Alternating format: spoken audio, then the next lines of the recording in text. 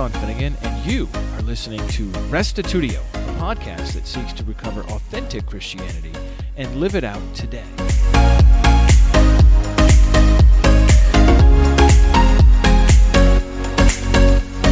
Do the Gospels give you the impression that the kingdom of God is about to arrive? My guest today is Troy Sallinger, who wrote an interesting article called The Postponement of the Kingdom, a response to preterists and anti-missionary rabbis. His idea is that the kingdom of God is a political restoration of the kingdom of Israel to one of David's descendants, and that this kingdom could have come during the time of Christ. However, because the Jewish people, especially the leaders, rejected Jesus as their Messiah, God postponed the coming of the kingdom until a later time. Here now is episode 524, Kingdom Postponed, with Troy Sallinger.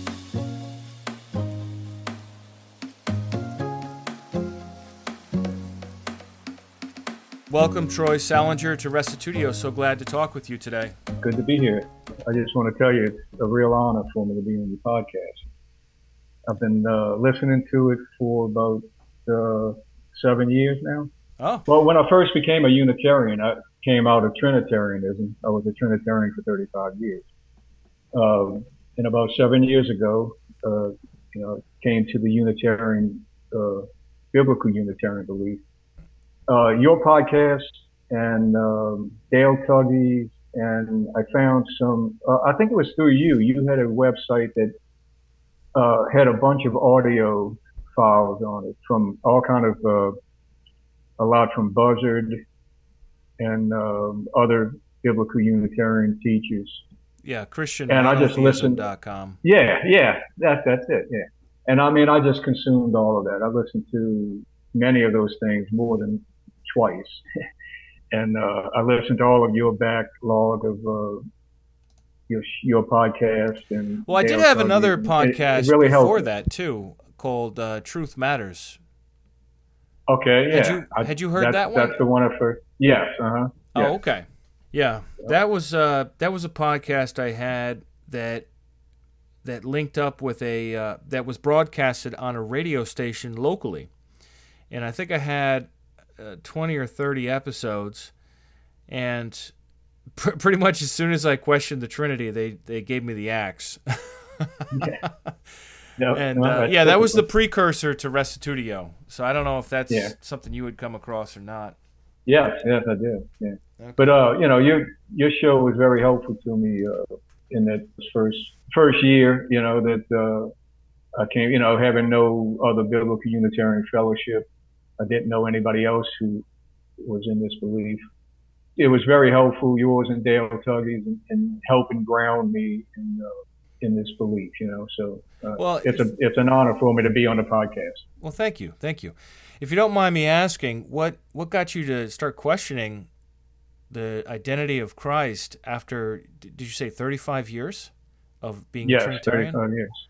Yes. So what in the world would get you to question that or doubt it? The Bible. I mean, look, I had never thought to question it. It wasn't in my mind. Like some people start doubting it and then they go searching online or whatever. And they find out things and, they change their mind or whatever. But it wasn't like that. I had no thought about questioning it.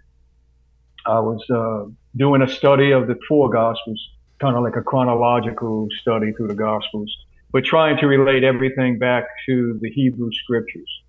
Early on in the Gospels, you're confronted with the title Son of God. So I went back to the Hebrew Scriptures to see, from a Hebraic perspective, what does that title mean? I mean, I always thought I knew what it meant, right? That refers to the divinity of Christ. Yeah. And a lot of people. But when I went, But when I did a study and went back to the Hebrew Scriptures, I was very shocked and surprised with what I found. I'm sure I'd read these scriptures before, but it just never clicked in my mind. But basically, I discovered that Son of God was the title for the Davidic king. And then carrying that over into like Luke 1, where the angel tells Mary, she's going to have a son, and he's going to be the son of the living God, and God is going to give him the throne of his father David, and he will rule over the house of Jacob forever. It just blew my mind, you know. And so at that point, I knew I couldn't believe anymore in this eternally begotten Son of God. That's not what the scripture was about. I realized that was just something that had developed from early church fathers. But you know, I still wasn't questioning the Trinity or anything. I still didn't think of Jesus as simply a human. But I knew that Son of God didn't have to do with his divinity. It had to do with his kingship. And I was kind of confused for a couple of weeks about how to think about Jesus, you know. And I remember just asking the Father, God, you got to show me. Yeah. I don't know, you know, how to think about your son anymore, you know. After, you know, really praying that, one day I was looking online. I was trying to find something about Colossians 1, trying to find somebody who had the same perspective as I did. I didn't even know about biblical Unitarianism. Yeah, you didn't even know the terminology. Never even heard of it. Yeah. Right. And I came across Buzzard's website, and he and I think it was Dan Gill were having a discussion on Colossians 1. And they were talking about that Jesus was a man, simply a man. And that had never came into my thought that he was just a man. I was trying to figure out how to think about him, but I never thought of that. And when they said that, it's just like a light went off. I knew it was going to be different from then on. And it has. I just never looked back since then. From that moment, you know. Wow. And it was a very quick conversion. You know, I know like Dale Tuggy has mentioned how, hey, take a couple of years and look into it and, you know, search out everything and take a couple of years to come to a conclusion. I mean, I literally went from Trinitarianism to biblical Unitarianism within 2 weeks. Wow. Without ever looking to see if the Trinity was true or not. That was never on my mind. Huh. So it was quite a shock. You know, it's interesting, too, because that story you just related sounds a lot like Bill Schlegel's story. Yes. In fact, when I heard his testimony on your show, I believe, and when I heard him, I thought the same thing. And so I contacted him right away just to touch base with him, you know, and told him my story. And we've been friends ever since. So. Yeah. Because he started looking into that phrase, Son of God. Son of God, right. Yeah. And he like you saw that was a title for the Messiah, for the King of Israel, and there wasn't any kind of ontological content in that phrase. But still, I think your average cat, even having gotten to that point, wouldn't just doubt the Trinity necessarily, right? Oh, yeah. I mean, you guys definitely were like, well, hold on. If we take this leg out of the stool, does the stool still stand? Right. So that's interesting. And it did for me. Yeah. But today we're talking about the kingdom of God. You've written this article, The Postponement of the Kingdom, a response to preterists and anti-missionary rabbis. And this is on your blog, LetTheTruthComeOutblog.wordpress.com. And this is something that I have thought about over the years, here and there. It comes up from time to time. It's definitely a topic we're talking about. Probably the first time for me thinking about it was when I read Bart Ehrman's early Jesus book. What was it called? Jesus, the Apocalyptic Prophet, or something like that. And he wrote that book in the 90s. I came across it in the early 2000s. And I was reading this book, and I'm like, oh my goodness, this guy's so good on the kingdom. You know, his scholarship on the kingdom's on point. It's really fascinating. But he also believes that Jesus predicted an immediate kingdom, drawing on the scholarship of a lot of others who came before him, following the stream of Johannes Weiss and Albert Schweitzer and their intellectual descendants. You know, Ehrman's an atheist, and so he doesn't have the resurrection of Jesus. So he's like, oh, yeah, Jesus thought the kingdom was going to come, but it didn't come, so he's a false prophet, so there you go. And I'm like, Wait, whoa. What about the resurrection of Jesus? We've got such strong evidence for the resurrection of Jesus. We can't just say the whole thing is a sham. You know what I mean? So that's when I started getting into this thought of postponement. It's like, okay, well, maybe it was at hand it was near and then it got postponed. But I don't want to steal your thunder. Why don't you share a little bit about your approach, Troy? Well, actually, let's start with the kingdom and hear your thoughts on that, just to get that clear for people before we get into this postponement idea. Okay. Let me just say first, I wasn't aware that Bart Ehrman, what you were saying about his early book, but maybe I should change the title of my article to A Response to Preterist Anti-Missionary Rabbis and Bart Ehrman. Well, Bart Ehrman is just one voice of many. Yeah, right. But the postponement of the kingdom concept really answers his objections and the objections of scholars like him. Before we get into the postponement theory, it would be good to establish what the kingdom of God is from a biblical perspective. As you well know, there are many views on what the kingdom of God is. And when I did my article, I have a 3-part article on the kingdom of God. Maybe you can post that in the links to that. Yeah, I'll make a note. Podcast. But, when I wrote those articles, I looked online. I wanted to see how different people defined it. I got exactly what I expected, a variety of definitions.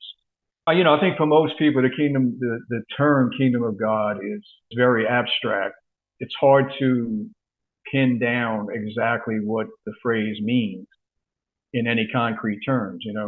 Most people just see it as some kind of nebulous idea, a spiritual thing, something that's spiritual, something that's unseen, something that's within you, something like that. But other views of the kingdom is that the kingdom is synonymous with the church, or the kingdom is synonymous with Christianity or Christendom. All of these ideas about what the kingdom is, I think they originate from early church fathers, probably from the 3rd century on, but they were Gentile church fathers, steeped in Greek thought, not very keen on Hebraic thought. A lot of the church fathers had, in fact, made a conscious rejection of the Hebraic way of thinking, especially about the kingdom. Viewing the kingdom as, from the Hebrew perspective, as being carnal, material, whereas, they had come to see the kingdom as something spiritual and something that the kingdom had supplanted, Judaism or national Israel. But anyway, from a biblical perspective, the kingdom of God, and see, when I, first started doing a study about this, just like I did it with the Gospels and the title Son of God, I wanted to go back to the Hebrew scriptures to find out what it's all about. The typical way Christians usually do things is, if you want to know what something is, kingdom of God is, Son of God, or whatever, you just go to the New Testament, because that's going to give you the answer. But, and that's kind of like a rule among scholars today, is that you interpret the Old Testament through the New Testament. But I kind of took a different approach. I wanted to interpret the New Testament through the Old Testament, since the New Testament was a fulfillment of the Old Testament. Yeah, that makes more sense to me. Right. And the Hebrew scriptures came first, and that's what Jesus was referring to and everything he said. That's what the apostles were referring to, was the Hebrew scriptures. It seemed kind of backwards to me to develop an idea of what the kingdom was just from the New Testament and then read that back into the Old Testament. So I took a different approach, and I wanted to see what the kingdom of God was from a Hebraic perspective. And doing that, it's very clear and plain in the Hebrew scriptures. The phrase kingdom of God does not necessarily appear anywhere in that sense in the Hebrew scriptures, but you do get references to where God speaks of my kingdom, or people will refer to God's kingdom in prayer. They'll say your kingdom. There's a couple of times you get the phrase the kingdom of Yahweh. But basically, from a Hebraic biblical perspective, the kingdom of God is the nation of Israel, ruled by God as their king.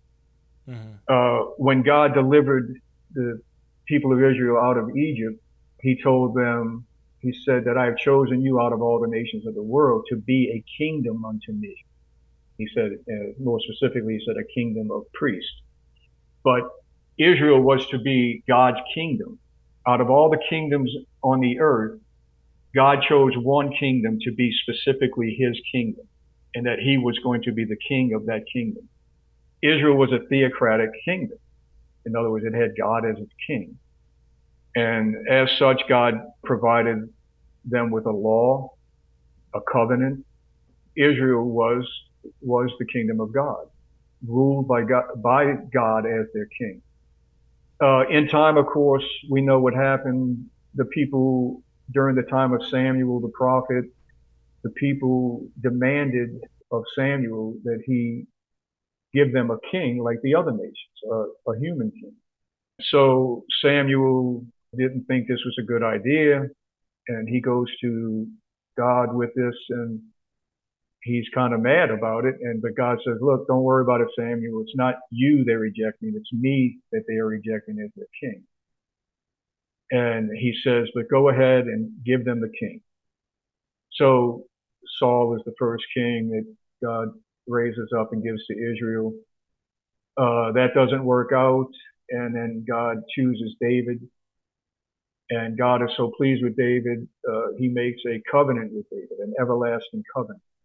The covenant says basically that just from David and his seed, only from David and his seed, will kings be chosen to sit on the throne. So this narrows it down to one specific family, one specific line from which the kings can be chosen. Now, in this arrangement, God is still the primary king of Israel. Even though, they wanted a human king, God is not going to be kicked off his throne that easily. And he gives them a human king, but in real sense, the human king is just a vice regent of God. He rules at God's pleasure, and he rules on behalf of God. He's ruling over God's kingdom, which is Israel. And then we see that even the throne of the king of Israel is referred to as the throne of Yahweh in First Chronicles. So we get this picture that Israel is still a theocratic kingdom, even though there's a human king that God has provided. That human king is to reign in accordance with the will of God. So you also see in the Hebrew scriptures that you see a close association of one particular or maybe two prophets with the king. I like to refer to them as court prophets. And this was because the king was not to rule, was not to be an autocrat and just rule by his own will and do whatever he wanted. He was to follow God's law first. He was to follow God's directions and instructions through the prophets. This could be worked out on a simple level of whether he should go to war with a particular nation. He had to seek the Lord through the prophet to determine God's will in these matters. And so we see that even though a human king was established, Israel remained a theocratic kingdom. So all through the prophets, you see mention God being referred to as the king of Israel, even though there is a human king sitting on the throne. We see, again, like I mentioned before, the throne of Israel is referred to as Yahweh's throne. The kingdom of Israel is referred to as Yahweh's kingdom. So this is the biblical understanding of what the kingdom of God is. Now, this is going to be totally foreign to most Christians. Most Christians would never even think of this because they've been taught that the kingdom of God is something specifically associated with Jesus and something spiritual. Right, like the church, or it's just a sense of belief in your heart or something. Right, yeah. But definitely not something as mundane as a particular nation and its a political entity. But yet this is what the Bible tells us. And so when we come into the New Testament period and we see John the Baptist comes on the scene, right? He's the first one that we see in the Gospels that comes on the scene, and he begins to proclaim that the kingdom of God is at hand. Now, I'm sorry, I'm going to have to go back just a little more because Yeah. to understand what was meant by that, okay, we have to understand what happened to the kingdom.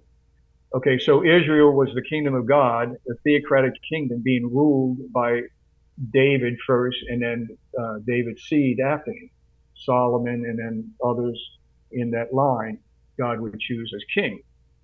Well, over time, the kings became more and more wicked. First, Solomon, under Solomon, because of his idolatry, God divided the kingdom of Israel into a northern and a southern kingdom. As time went on, I believe all of the kings of the northern kingdom did evil in the eyes of God. Yeah.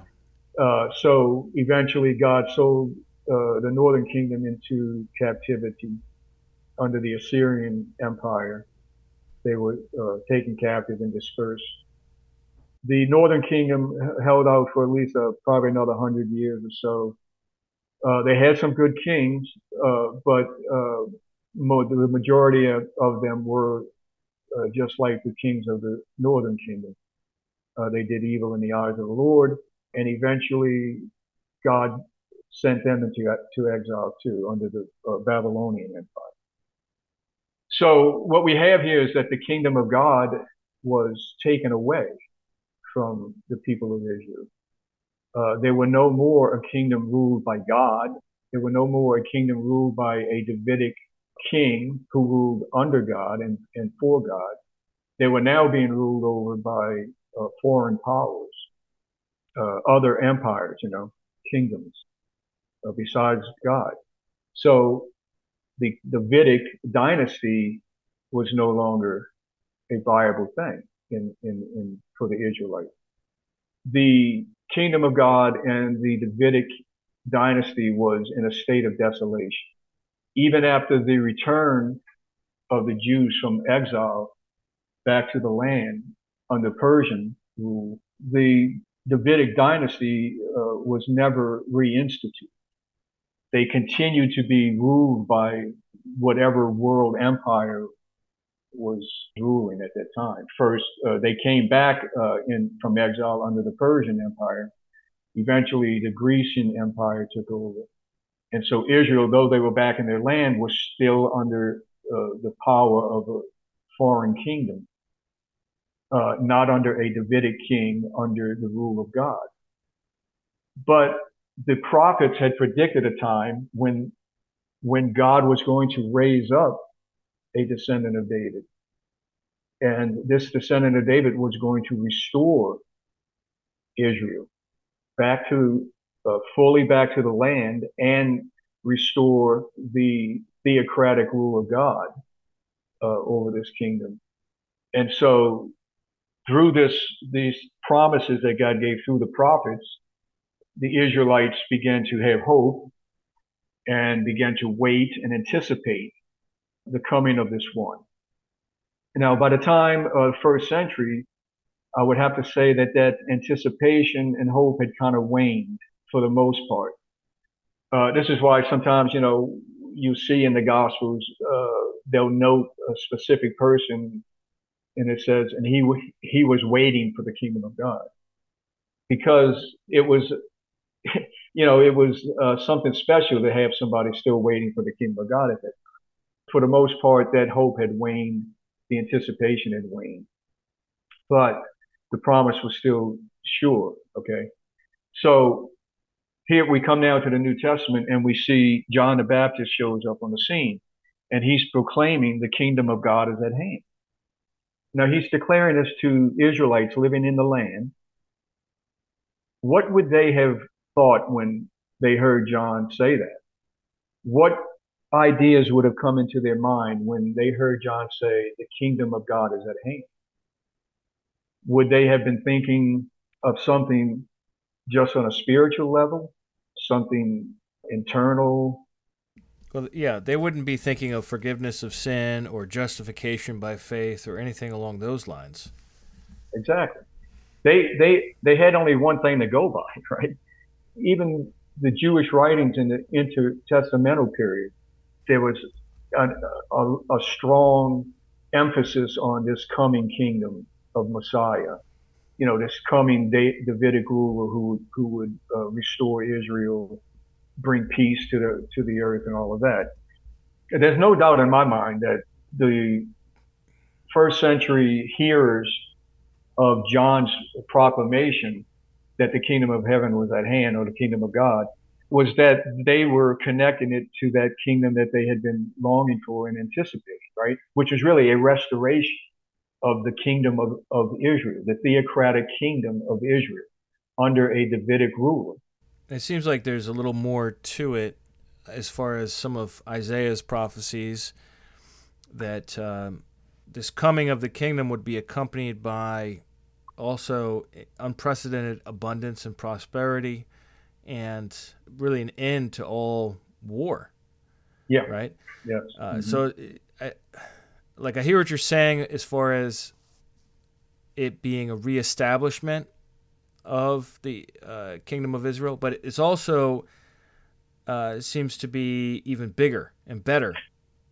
Than was ever there before. The final stage of God's kingdom, we could say, or the ideal for God's kingdom, is that it is going to expand over the whole globe. It's not going to be confined to Israel. We look at the Assyrian Empire. Okay, well, Assyria was a kingdom among other kingdoms, right? But how a kingdom became an empire was that they began to, branch out beyond their own borders and began to conquer the land of other kingdoms, right? And as they do that, they take control of those areas and they expand their kingdom that much.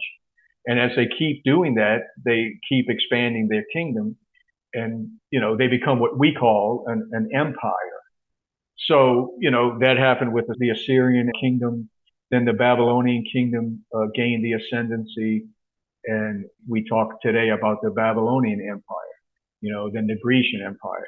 Well, we might call the kingdom of God the Israelite Empire. Okay, in its final stage, it has a vital connection to the nation, the kingdom of Israel, but in its final stage, it's going to become an empire that's going to take over the whole globe.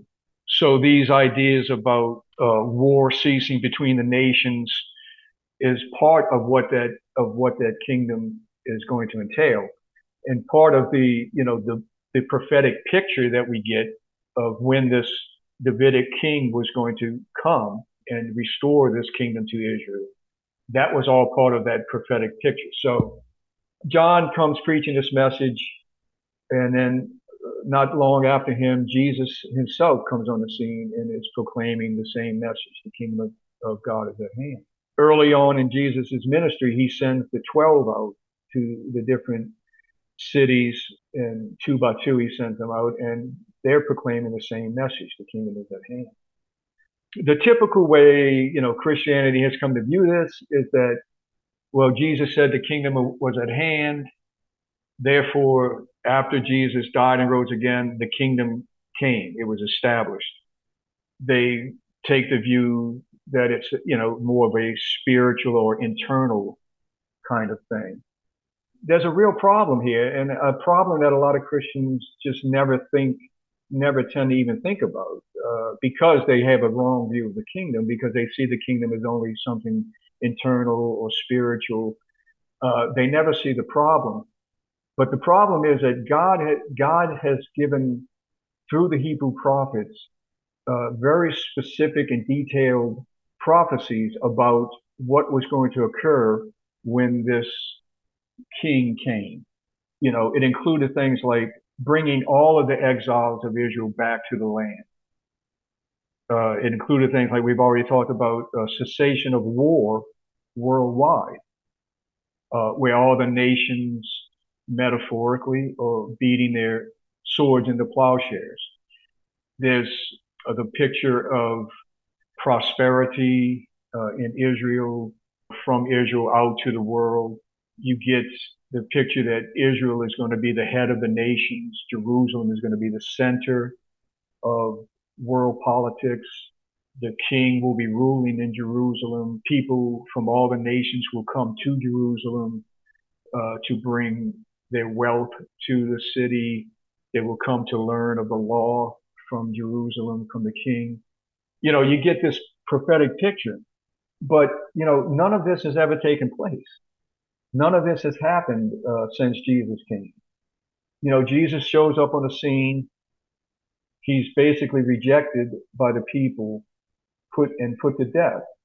Yes, he is risen from the dead, but something is not right here because none of these things that the Hebrew prophets foretold has come to pass. So what this has led to a number of things, like people had to come up with an explanation for this, why these prophecies were not fulfilled. If we believe that Yeshua of Nazareth is the Messiah, then how come these prophecies were not fulfilled in the way, the Hebrew prophets foretold it? This is the problem. Again, like I said, a lot of Christians don't even realize it's a problem because they don't see the kingdom as something literal, physical, material, political. They only see it as spiritual. This also has become one of the main objections that Jews have had ever since the beginning of why no one should take serious the claim that Yeshua of Nazareth is the Messiah that was foretold in the prophets. Because simply he did not fulfill the prophecies. He did not restore Israel to the land. He's not sitting on the throne of David in Jerusalem. People are not coming to Jerusalem bringing their wealth and learning the law from the king in Jerusalem. The nations have not ceased from war. So this is one of the main objections that Jews have had over the centuries. But there's a big push today with what has been called anti-missionary rabbis.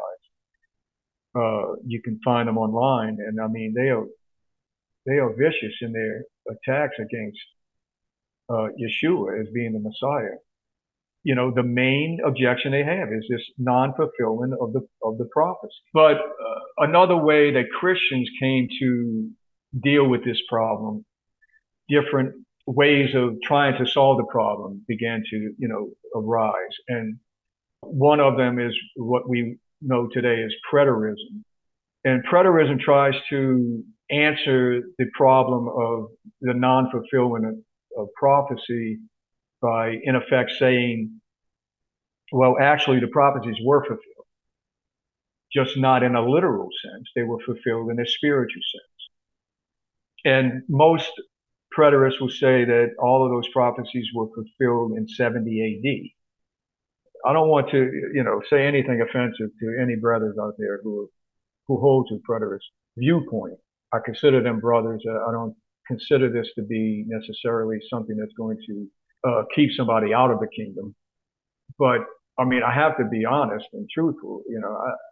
I just don't understand how someone can read the prophecies in the Hebrew scriptures and make such a claim that they've been fulfilled in a spiritual way in 70 AD when Jerusalem was attacked by the Romans and destroyed, and the people of Israel were sent into exile. I don't see how that fulfills any of those prophecies in the Hebrew scriptures. Sounds like quite the opposite, in fact. So this was one way of trying to solve the problem of non-fulfillment of prophecy. Frankly, I just don't think it works. Do you have any knowledge of the preterism? Yeah. I mean, I've seen them around. There's the two different main forms. You've got full preterism and partial preterism. Right. And the full preterists, of whom I've encountered a couple over the years, they would argue that everything has already been fulfilled. There's nothing left to be done. Jesus already came back, already gathered together his chosen people, and we're just sort of like awkwardly plodding along on earth. Like, it's hard to see how a full preterist is different than a deist, essentially, that God is totally disinterested in what's happening in the world. And then the partial preterists, they have a much more viable theory in the sense that they still see Christ coming as a future event, but they believe everything else has already occurred. apart from the coming of Christ and the establishment of the kingdom. So I would say that I don't know if I'd be quite as charitable as you. I would say full preterists, I would not recognize them as Christians. With the partial preterists, I would recognize them as brothers and sisters, no problem. You're right. It's a response to these timing statements we see in the Gospels where Jesus seems to be saying, and you're right, John the Baptist really starts it, seems to be saying, look, this kingdom's about to happen. It's about to come on earth. And so the preterist is saying, well, it did come. But then the question is, well, in what sense did it come? And that's really where I think there's a lot of disagreement. Exactly. Because they can't say it happened literally. Right. They will typically say Christ came in judgment in the year 70, in the guise of Titus, Vespasian and Titus, who destroyed the temple. But if you look at the content of the kingdom, like you've already pointed out, from an Old Testament perspective, it's a lot more than just judgment. Yes, it is judgment, but there's also restoration. Exactly. And there's the political reality. Right. You can't have the fulfillment of the Hebrew prophets just in a judgment on Jerusalem. You just can't do it, okay? There is the promise of the restoration of Israel to its former status as God's kingdom, the theocratic kingdom where God is ruling over the nation of Israel through a Davidic king. Right. So without that, you don't have the fulfillment of prophecy. So, and I should have been a little more clear when I said what I said. I was in my mind thinking about the partial preterists, about, accepting them as believers. Right. The full preterists, I believe that they deny physical resurrection, if I'm not mistaken. Not of Jesus necessarily, but of believers. So I would have a hard time accepting them as true brethren. But okay, so what we want to look at is another way to solve the problem or to answer the problem of the non-fulfillment of prophecy is this idea, this theory, concept of the postponement of the kingdom. This would be to say that when John the Baptist came and Jesus after him proclaiming that the kingdom of God was at hand, that they were talking about that same kingdom that we see in the Hebrew scriptures, the same kingdom that no doubt the hearers of John and Yeshua would have thought of when they heard them proclaim the kingdom of God was at hand. They would no doubt have thought that they were proclaiming that the restoration of the kingdom of Israel under a Davidic ruler was about to happen. Okay, that's how they would have heard it. That's how they would have understood it. They couldn't have understood it any other way. We would expect then the fulfillment of all those prophecies to take place within a very short period of time. But we know that they did not. And even down to this very day, they have not. So the theory is this, that the establishment of the kingdom at that time was near, but that it was contingent upon the repentance and obedience of the people of Israel at that time, whether it was going to actually be established. Because of their response, the kingdom was postponed. It was withdrawn. It was, we could say, delayed until a further time in the future. Now, I think in my article, I give 4 facts that we see in the Gospels that, in my mind anyway, establish this postponement of the kingdom theory as being truthful. So the first one would be that the establishment of the kingdom was proclaimed as being at hand or being near. Okay, we already saw that. Point 2 would be that the establishment of the kingdom was contingent. Okay, now in a few minutes we'll look at some scriptures that confirm that point. But the third point would be that the Jewish leaders rejected Yeshua as their king, and they led the people to do likewise. Now, this is an important factor that the Jewish leadership had to acknowledge Yeshua as their king and actually anoint him as king. In doing so, the people would have followed their lead. But in fact, the Jewish leadership rejected Yeshua. Most certainly did reject him. No question there. Yes, yeah. All right, and then we go to the fourth fact that we see in the New Testament, that after Yeshua was removed from the earth, his loyal followers, his disciples, are found to be in a state of waiting and anticipation for something to come. Okay, the establishment of the kingdom. All right, so those 4 points, I think, establish the idea of the postponement of the kingdom. Now, the first point, nobody's going to argue with that, okay, that the kingdom was proclaimed as being at hand or near by John the Baptist and by Yeshua.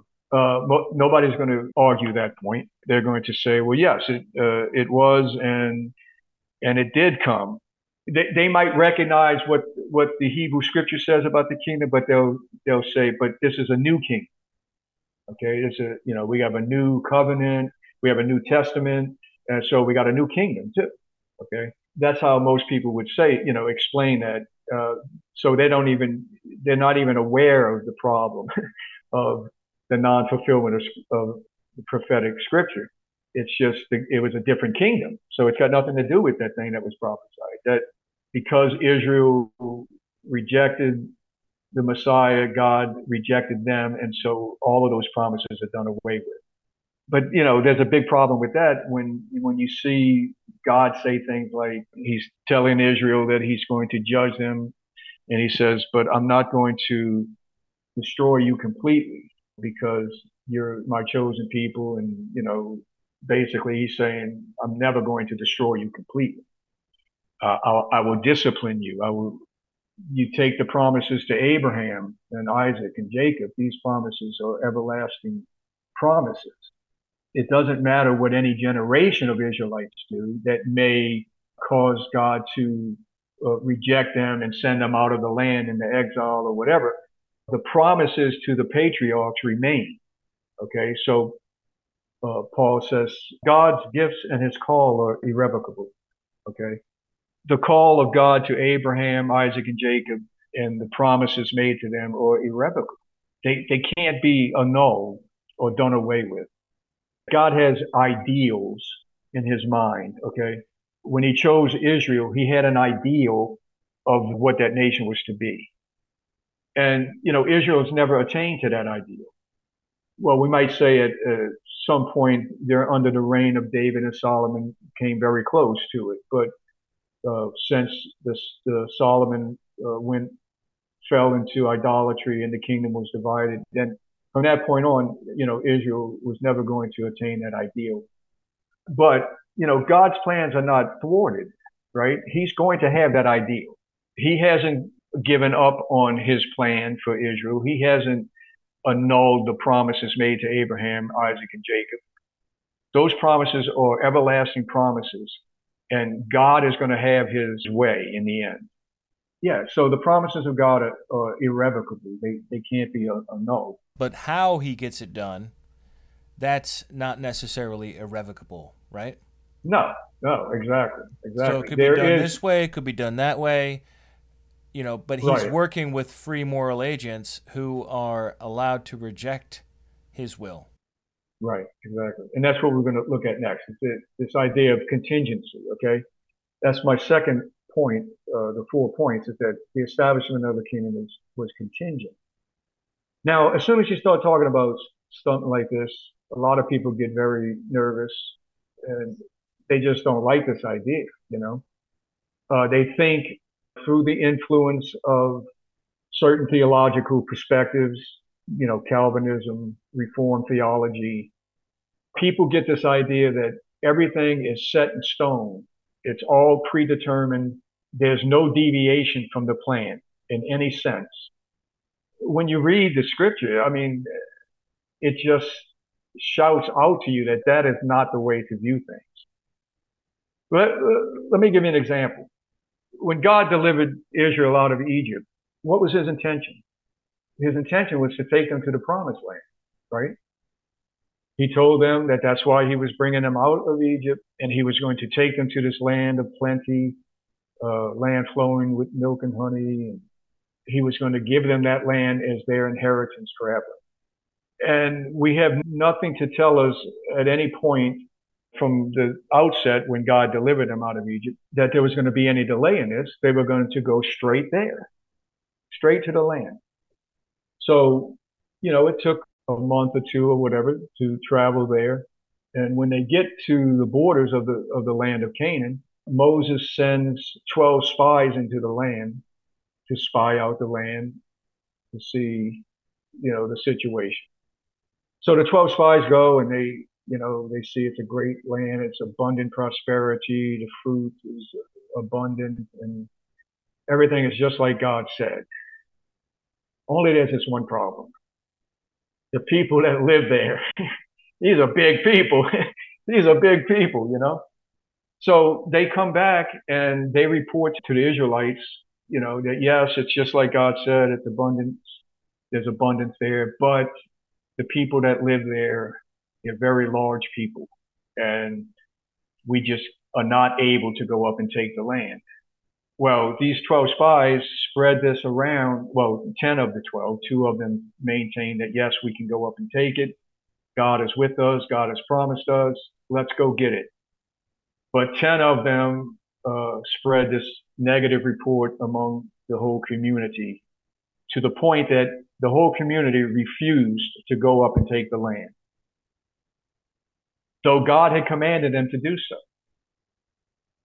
Well, if you read the story, it's in Numbers 14, God is furious with the people. He's ready to just wipe them all out. And Moses intercedes for them, and God, relents from that. But what does God do? He delays or postpones their entrance into the land of Canaan for 40 years. 40 years. This postponement is in direct relationship to their refusal to go up and take the land as God commanded them to do. So this is one good example of how God had a plan. He commanded the people to do something. The people refused to do it. And as a result, what God had planned was postponed, was delayed.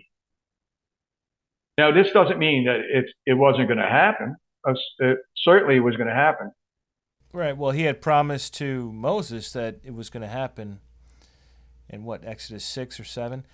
So, yeah, it needed to happen. But how and when, was Moses going to be 40 years old or was he going to be 80 years old? Exactly. God tells them directly, it is because you refused to go up and take the land as I commanded you, that now every one of you who came out of Egypt, every one of you will die in this desert. I'm going to make you remain in this desert for 40 years until every one of you die in this desert, and only your children who come after you will go into the land. All right, so a direct connection between their refusal to obey God's command and a postponement or delay on what God promised to give. The next generation, they did obey. They went up and they went into the land. So God's promises what he has planned for his people, though it may be postponed because of the response of the people, ultimately it's going to be fulfilled. Man's disobedience can't stop God's plan from happening. It can delay it, and that's because there needs to be a time for judgment and discipline when there's rebellion. And so that time in itself is a delay. That's an example of contingency in the scriptures. There are other examples. We could think about during the Babylonian captivity, the prophets prophesied about their return back to the land. And it sure seems in those prophecies that it looks like that their return to the land was going to be something very glorious and kind of like a restoration back to their original state and even a more glorious state. But they come back to the land and it never pans out. It just never happens. They're still under Gentile domination, even up until the time when Yeshua comes on the scene. They're still under Gentile domination, right? The Romans are in their land ruling over them. we can see that there was most likely contingency in that sense too. Read the prophecy of Malachi. This is after they had come back to the land, and there were high hopes. They rebuilt the temple, and according to the prophecies, something great should have happened, but it never did. And you read Malachi, and you might see why. God had some problems with the people at that time who had come back to the land. Again, there was disobedience, there was rebellion, there was people just not doing things the way God wanted them to do it. And especially the leaders, the priests and the elders and the corruption and things like that. So, we can see contingency there. But let's look at how we can see that there's a contingency with the establishment of the kingdom that was proclaimed to be near or at hand by John and by Yeshua. Yeah, this would be good so you can lay out your evidence, because it's not just a theory. You do have some scriptures. Yes. So there's about 3, maybe 4 main passages that we can get this idea of contingency from. So if we look at Matthew 23, 37 through 39, as he's coming into Jerusalem, he says this. He says, "Oh, Jerusalem, Jerusalem, you who killed the prophets and stoned those sent to you, how often I have longed to gather your children together as a hen gathers her chicks under her wings, but you were not willing. Look, your house is left to you desolate. For I tell you, you will not see me again until you say, blessed is he who comes in the name of the Lord." We see here that Jesus is addressing the city of Jerusalem in a kind of like a prophetic woe. "Oh, Jerusalem, Jerusalem, you who kill the prophets, stone those sent to you," kind of rehearsing the history of Jerusalem and Jerusalem leadership, how they tended over the years to treat the prophets and those that God sent to them, right? And that's because the leadership, for the most part, was typically corrupt. And the prophets would come proclaiming repentance, but mostly they would come proclaiming the judgment of God upon them. The people just didn't want to accept that, and so they would mistreat the prophets, kill some of them. You can read all about that in the Kings and the Chronicles and some of the prophets. He starts out kind of rehearsing that history, and you get the idea that nothing's really changed much. Okay, Jerusalem leadership is still the same as they've typically been in the past. That is, they always seem to be in opposition to God's plans. But Jesus says, he says, "How often I have longed to gather your children together as a hen gathers her chicks under her wing." That to me is a fitting depiction of a king wanting to provide for his people, his nation, that care and protection that a king provides. He says, "How often I've longed." I can imagine Yeshua just from a very early age, knowing who he is, knowing at some point that he is the chosen one from David's line to be that king, going up to Jerusalem year after year for the feast as he's growing up. Of course, the Gospels mostly start with Jesus at age 30, right, about to start his ministry. We get a little glimpse in Luke of Yeshua at age 12, I think, where he goes up to Jerusalem with his family for one of the feasts. But, Yeshua as a young Jewish man was required to go up to Jerusalem every year for 3 of the feasts, right? So no doubt he went to Jerusalem many times, even though it's not recorded in the Gospels. And I can imagine him knowing that he's the chosen one from the line of David, and seeing every time he goes to Jerusalem, seeing the oppression of the Roman government in the land with their soldiers in the land and the heavy taxation that they placed upon them, and the things that the Jewish people were not allowed to do, because of Roman rule. And I can imagine Yeshua going to Jerusalem all these many years and just longing to fulfill the prophetic picture of what he was being raised up to do. to be their king and to deliver them from this bondage and to take them under his wings. But he says that now, having come out to the world, publicly proclaiming himself as someone sent from God and as the Messiah, they were not willing, he says. So he says, how often I longed to gather your children together, and you were not willing. Now, when he's saying Jerusalem, Jerusalem, but he's not referring to the brick and mortar of the walls of Jerusalem or the buildings of Jerusalem, right? He's referring to the people, right? He's referring to, first of all, the leadership and the people, okay? But I think the leadership is really in view more than we might think. If you go back, I think there was a pattern that was established for the bringing a king, raising a king up to the throne. If you look first in the first king, Saul, Samuel anointed Saul as king privately, and then he presented him to the people, and the people had to approve of him, okay? And so the elders of all the tribes, come together and they approve of Saul, and they say, Saul is our king. Then you get the same thing with David. David is anointed privately by Samuel first, but then later, after a long period of time, actually, the elders of Israel, of all the tribes, come together. They acknowledge David as their king, and they anoint him again as king. And then we see the same thing with Solomon. God had already chosen Solomon out of all of David's sons to be the next one to sit on the throne.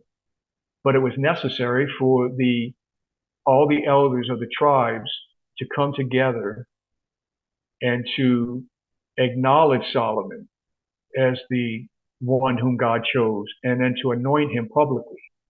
What the leadership does, that's what leaders do, right? So if you're going to lead the people, you bring the one whom God's chosen before the people and acknowledge him openly before the people so the people will follow suit.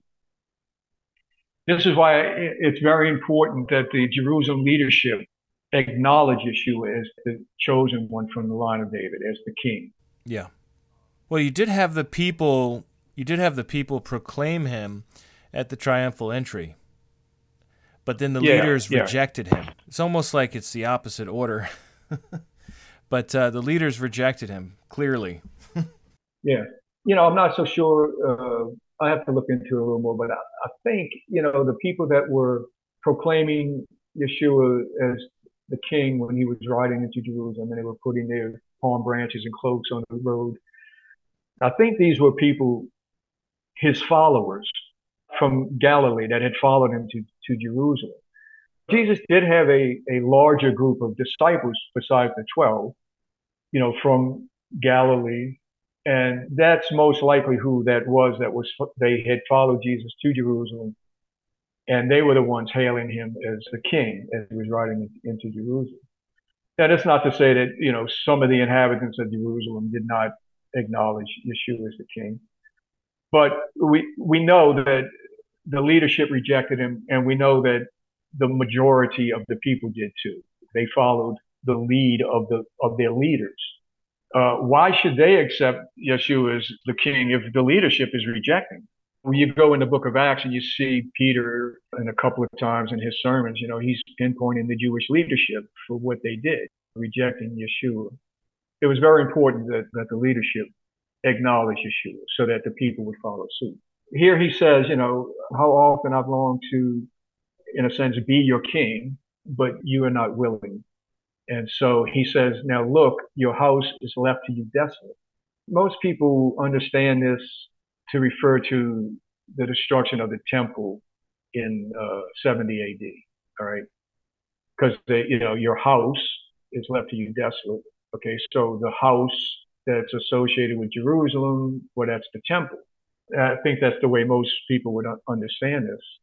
I don't think that's what Jesus meant. He says, your house is left to you desolate. Now, that word left there, it has a kind of a wide semantic range to it, but it definitely has the idea of to remain in a condition or a place, to be left remaining. So like it's used a couple of times, like in the same chapter or next chapter or something, where Jesus says, again, they were talking about the temple, and Jesus says, not one stone will be left upon another. Okay, and it's the same word there. So not one stone will be left remaining upon another stone is basically the meaning, right? So I think what Jesus is saying here is, look, your house will remain desolate. It's being left to you desolate. In other words, it's already desolate, and it could have been changed had you been willing, but now because you are unwilling, it is left to you desolate. It remains desolate. If that's true, if that's how we can understand Yeshua's words, then it wouldn't be referring to the temple, because at that time the temple was not desolate. That wouldn't happen for another 40 years. What I would propose is that the house that he's referring to, what other house has a close association with the city of Jerusalem that was in a desolate condition at the time Jesus said these words? And that would be the house of David, the Davidic dynasty. As we saw before, the Davidic dynasty was in a state of desolation at the time Yeshua came on the scene. You know, you can read about this desolation of the Davidic throne and dynasty in Psalm 89. We're not going to go there, now for time's sake, but I would encourage anybody to read the whole psalm. But the last section of that psalm speaks about the desolation of the house of David, the Davidic throne. The house of David was in that desolate condition ever since the Babylonian captivity. The Babylonians came in, took the king to Babylon, and they destroyed the city. And there's never been a Davidic king sitting on the throne of Israel ever since then. We can see that the house of David, or the dynasty of David, was in a desolate state at the time Jesus was on the scene. He's telling them, if, I have longed to gather your children together. In other words, I've longed to fulfill my role as king and to gather you together as under my wings, but you are not willing. Look, your house is left to you desolate. In this, I see contingency, right? That what if they had been willing? What if the Jerusalem leadership had acknowledged Yeshua as the king and anointed him publicly in front of the people, and the people would have rallied around him as their king? What would have happened?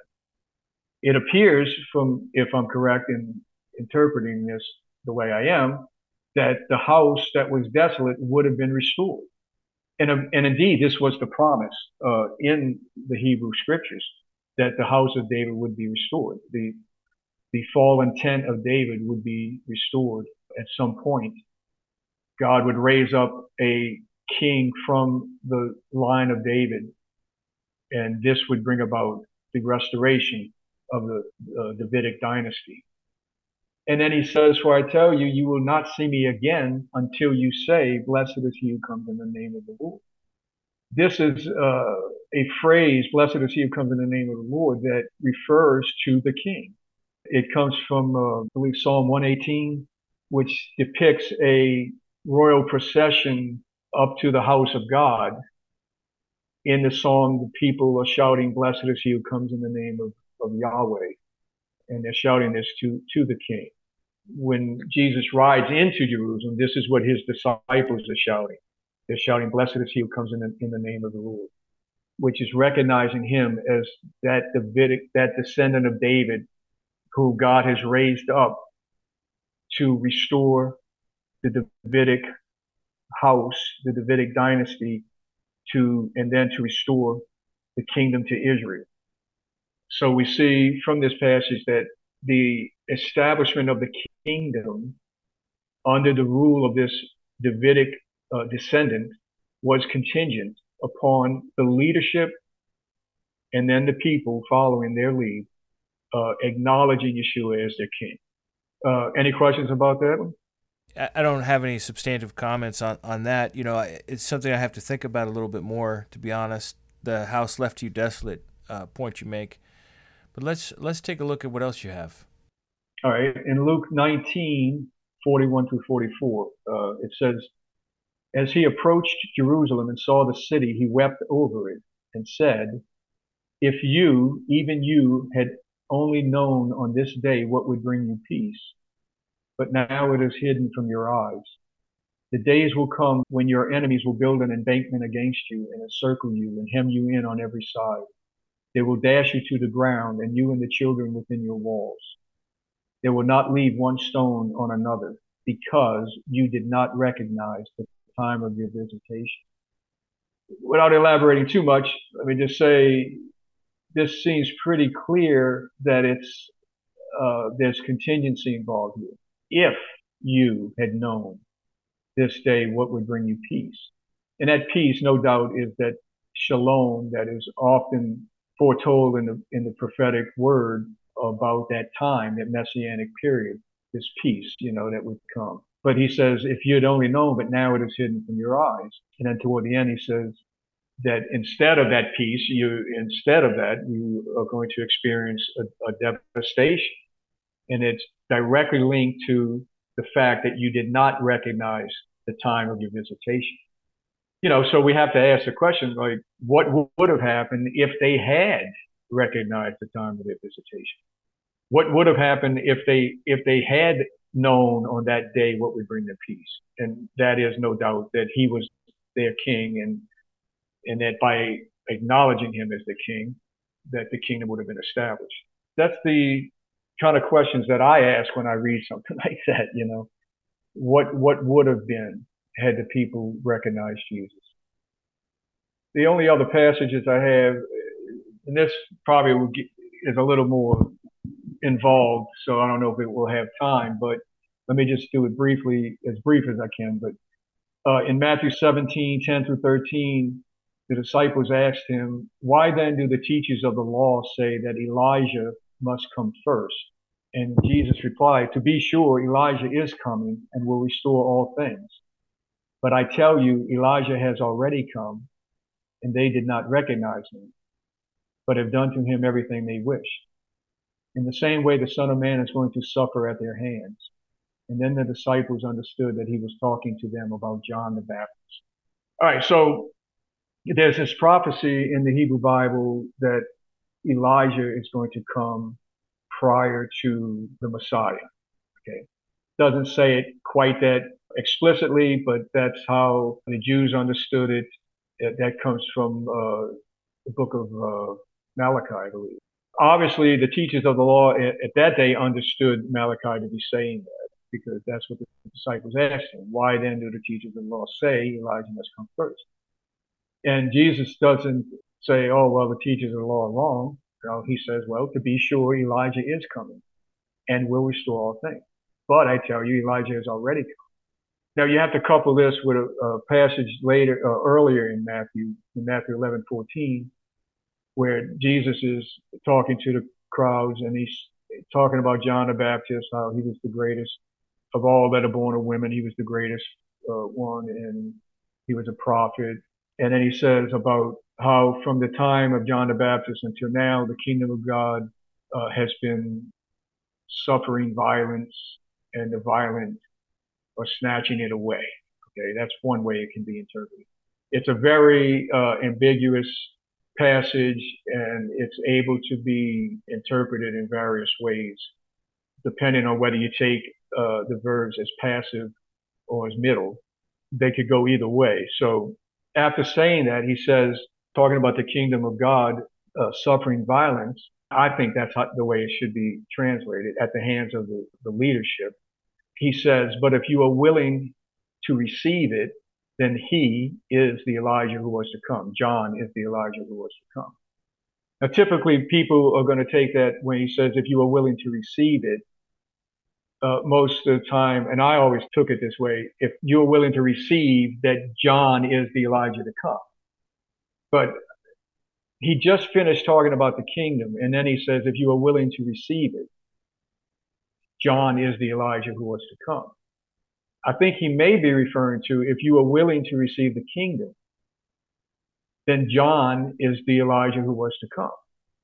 So there's a sense in which if the prophecy is given in such a way that if the people would have acknowledged Yeshua as their king then, the kingdom of God could have been established then, and John the Baptist would have fulfilled the prophecy about Elijah.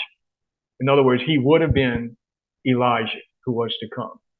But because the kingdom is rejected, now he said that earlier on in the gospel, but by this point, where the passage in Matthew 17, now he's saying that Elijah is coming and will restore all things. Although Elijah has already come in John, but they did not recognize him. So again, we see that there's some contingency built into the prophecies. If the people had accepted Yeshua at that time, if the kingdom had been established then John would have fulfilled the prophecy about Elijah. But because he's being rejected, first they rejected John, and now they're rejecting him, we can look to a future fulfillment of that prophecy about Elijah.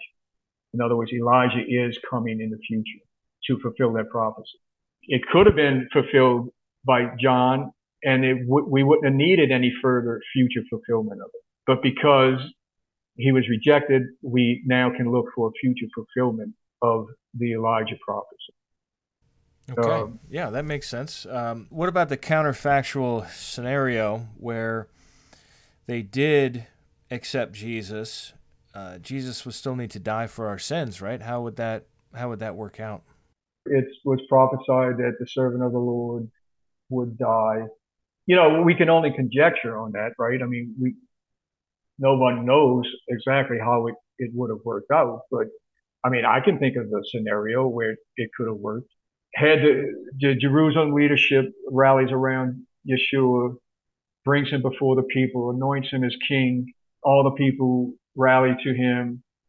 Yeshua then begins to fulfill the prophetic picture, conquering the enemies, releasing Israel from their oppressors, beginning the whole thing, that was prophesied, the establishment of the kingdom. And that Rome, in response to this, would have no doubt arrested Jesus.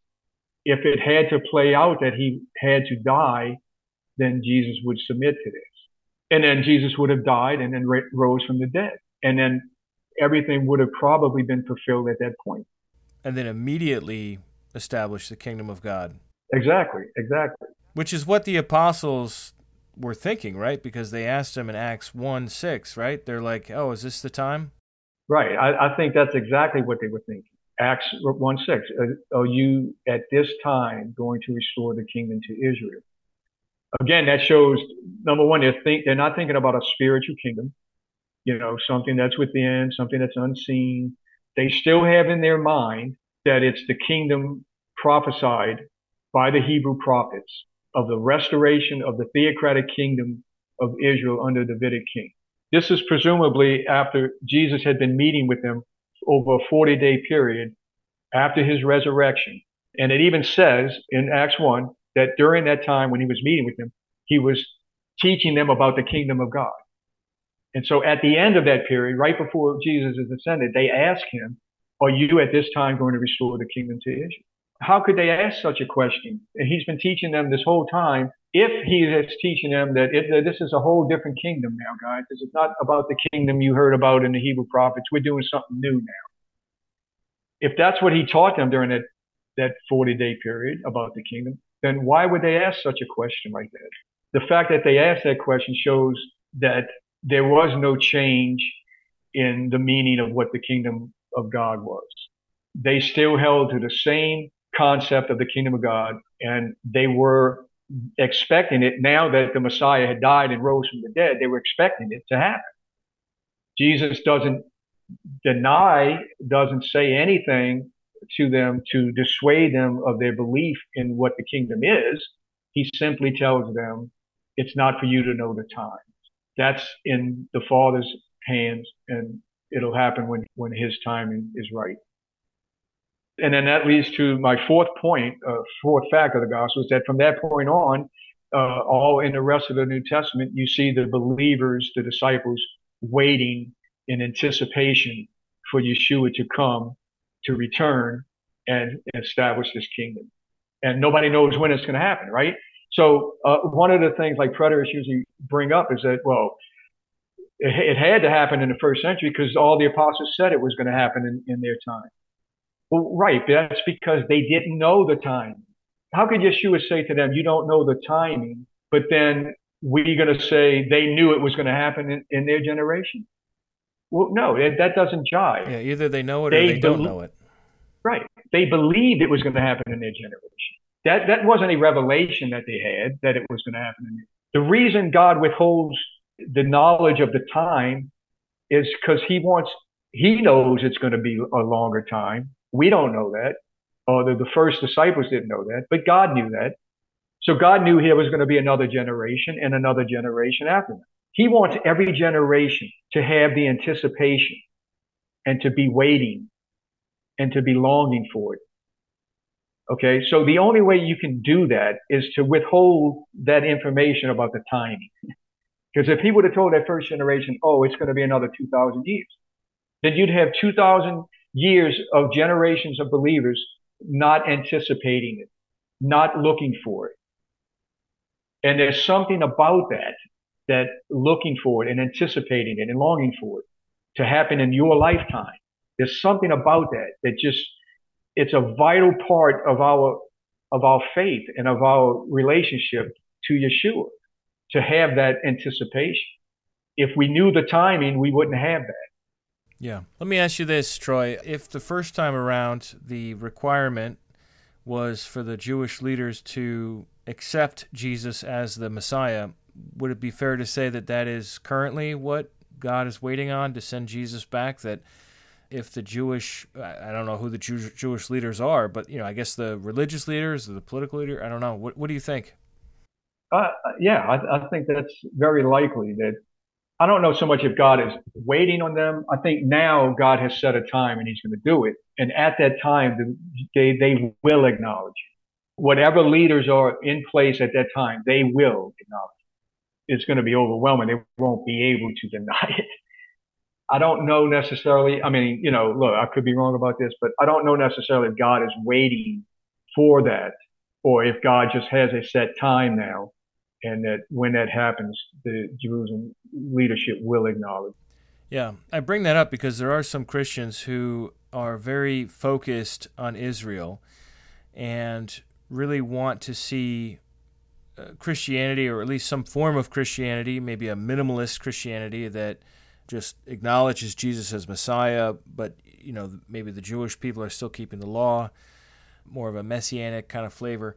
They want to see that spread in Israel because they believe that until that happens, Jesus can't come back. But you're not really going that far. No, I wouldn't repudiate that altogether. I'm just saying I'm not sure. I don't, I haven't come to any firm conviction on that. I mean, it could be possible, Okay. We might as well have you address the whole issue of open theism versus Arminianism, where you've got the one view that says the future is open and God has not already looked to see or doesn't have access to see what happens in the future, versus the view that says, oh no, God can see the future. He saw that the Jewish leaders were going to reject him, because you do get into this a little bit. So could you give us a little bit of a rundown on that? Yeah. If anybody out there doesn't know what open theism is, basically it's the idea that the future is open to God, depending upon what people do.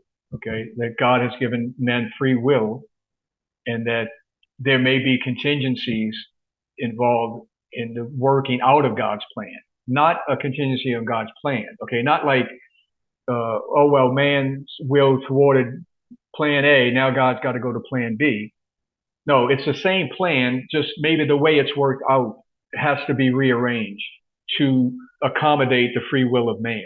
I think God cares so much about the freedom of man that he does this. He builds contingencies into his plan. Personally, I lean toward the open theism view. I don't accept it, everything I've heard from that perspective. There's some things I think go too far, but I think there's a lot to commend it.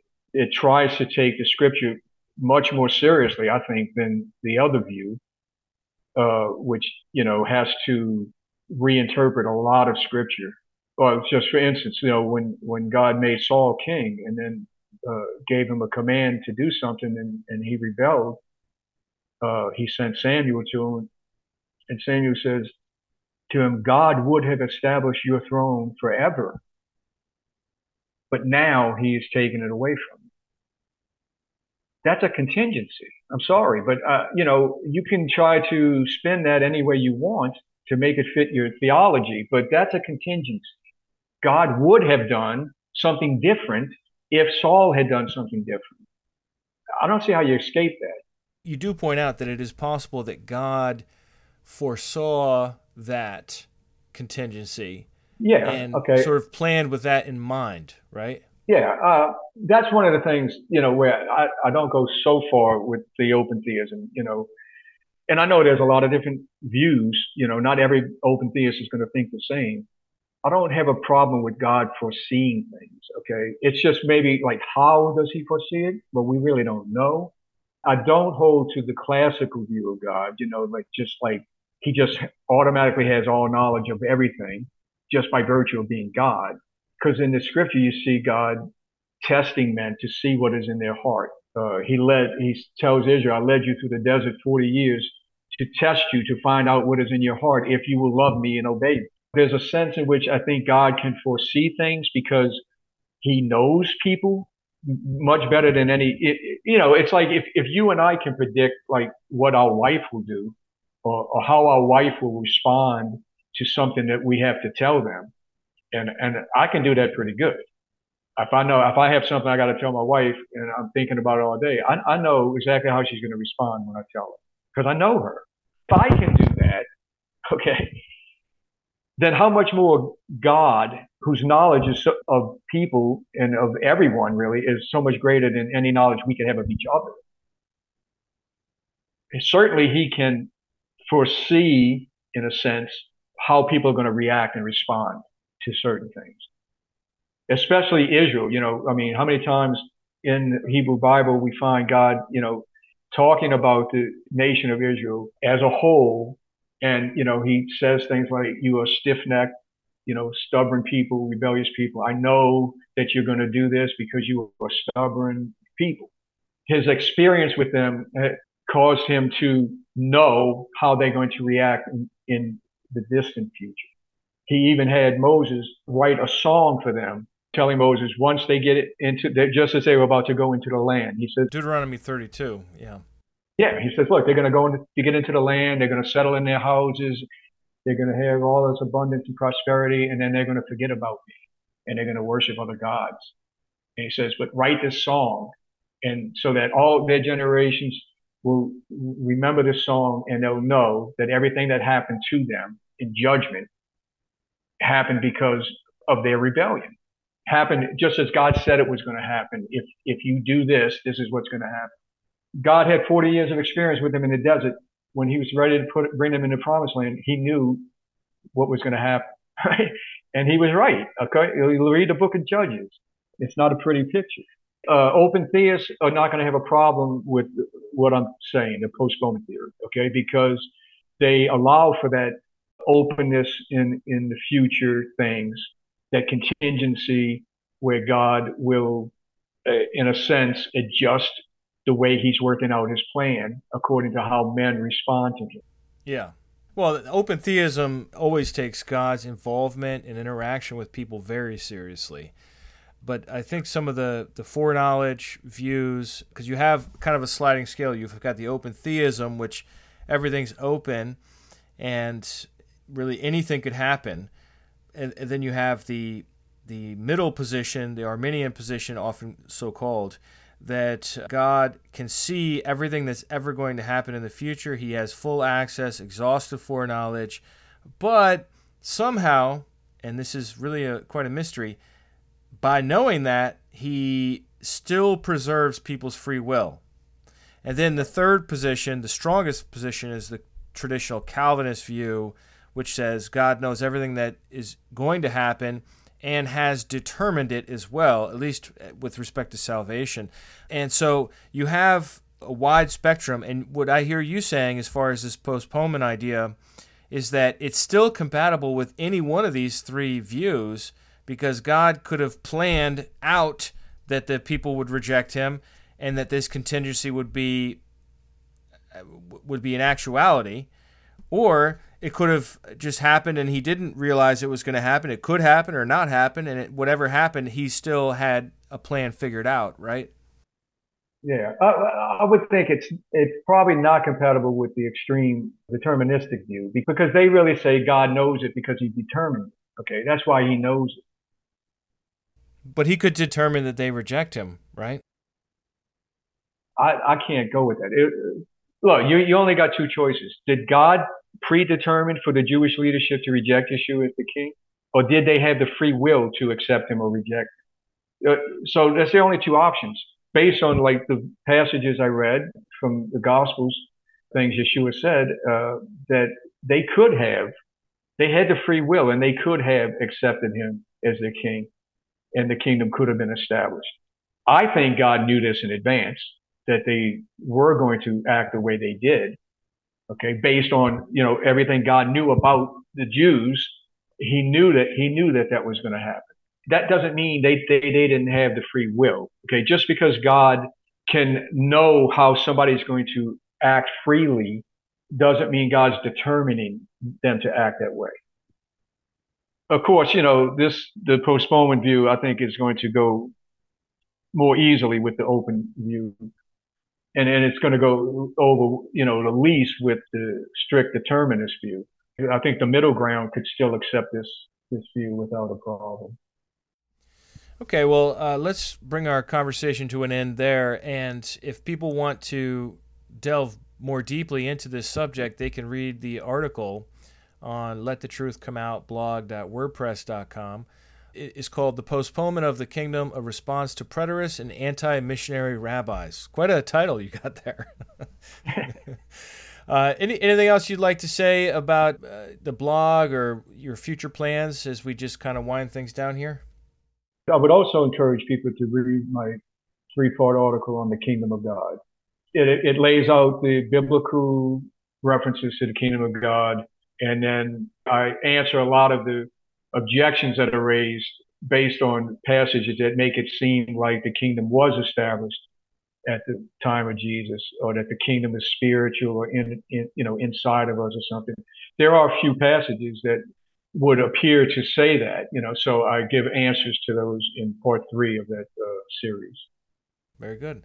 Well, thanks for taking the time to talk with me today. Thank you, Sean. I appreciate it. Well, that brings this interview to an end. What did you think?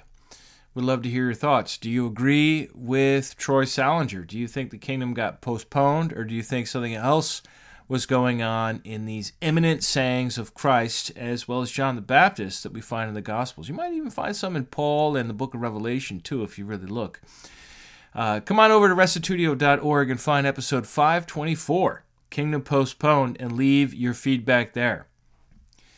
Someone wrote in who preferred to remain anonymous, saying, "Thanks for all your videos online about the one true God. Very helpful for people like me who arrived at this conclusion through their own study, and yet who now feel kind of alone in the general Christian church, which wouldn't hesitate to slap the heretic label at me without much thought." She goes on, "I've listened to several explanations from various Unitarians online of Thomas's response in John 20:28.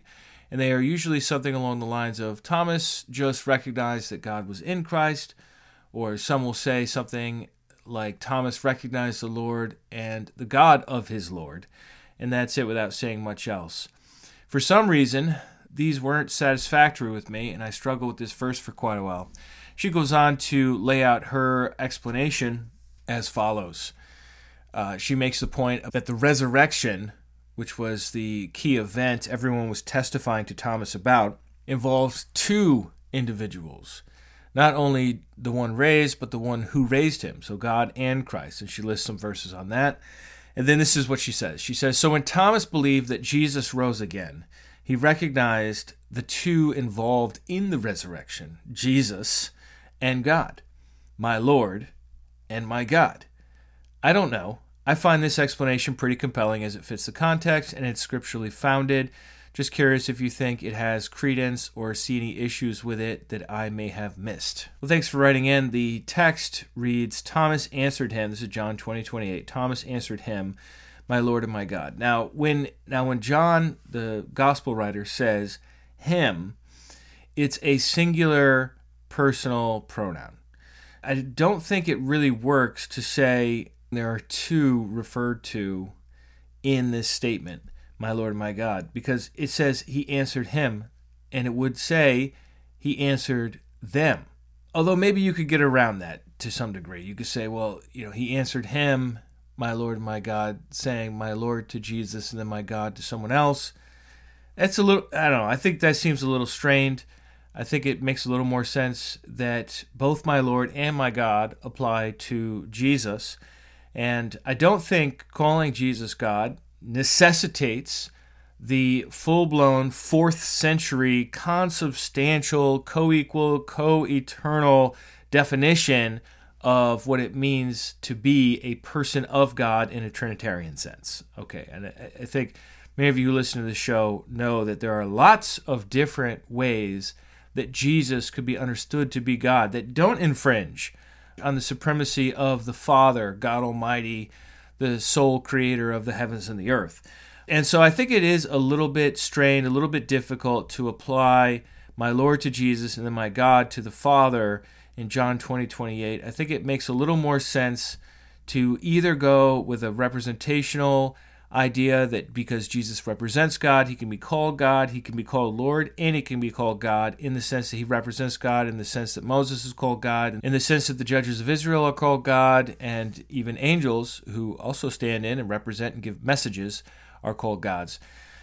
Or it could refer to the discourse at the Last Supper where Philip and Thomas and so forth were there, and Jesus was trying to explain how God dwelt in him, and how both God and Christ would dwell in the believer via the Spirit after the crucifixion, resurrection, ascension. That after the ascension there would be a descension, if I can put it that way, where Christ would dwell in his disciples and not leave them orphans. So it could be referring to that discourse because that canonically, from the perspective of the Gospel of John, was the previous section of dialogue prior to the arrest, crucifixion, and resurrection. But then there is also, as I kind of alluded to a minute ago, the idea that Jesus is a God because that's just what you call an immortalized human being. Someone who comes back from the dead and can pass through walls and is not able to die anymore, just is a god in the first century world, the Mediterranean world of the first century. That's just the word they would use to describe such a being.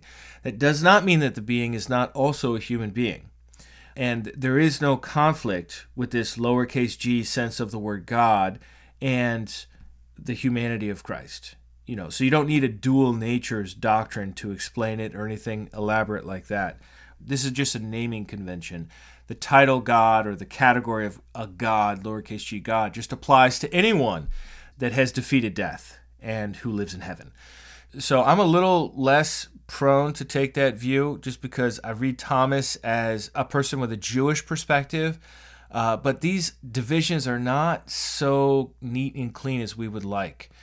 There's a lot of Hellenism around in Judea, in Galilee, in Samaria, and so it's entirely possible that Thomas can be using some sort of Greco-Roman terminology to describe something that's unprecedented within Judaism. I also wanted to mention that I've been hard at work on my Kingdom Journey book, which is forthcoming under contract with Stock, and we're trying to finalize the indices, the cover, the endorsements, And I did want to just read out to you some of these endorsements. I'm actually really excited about the endorsements that I got in from this book.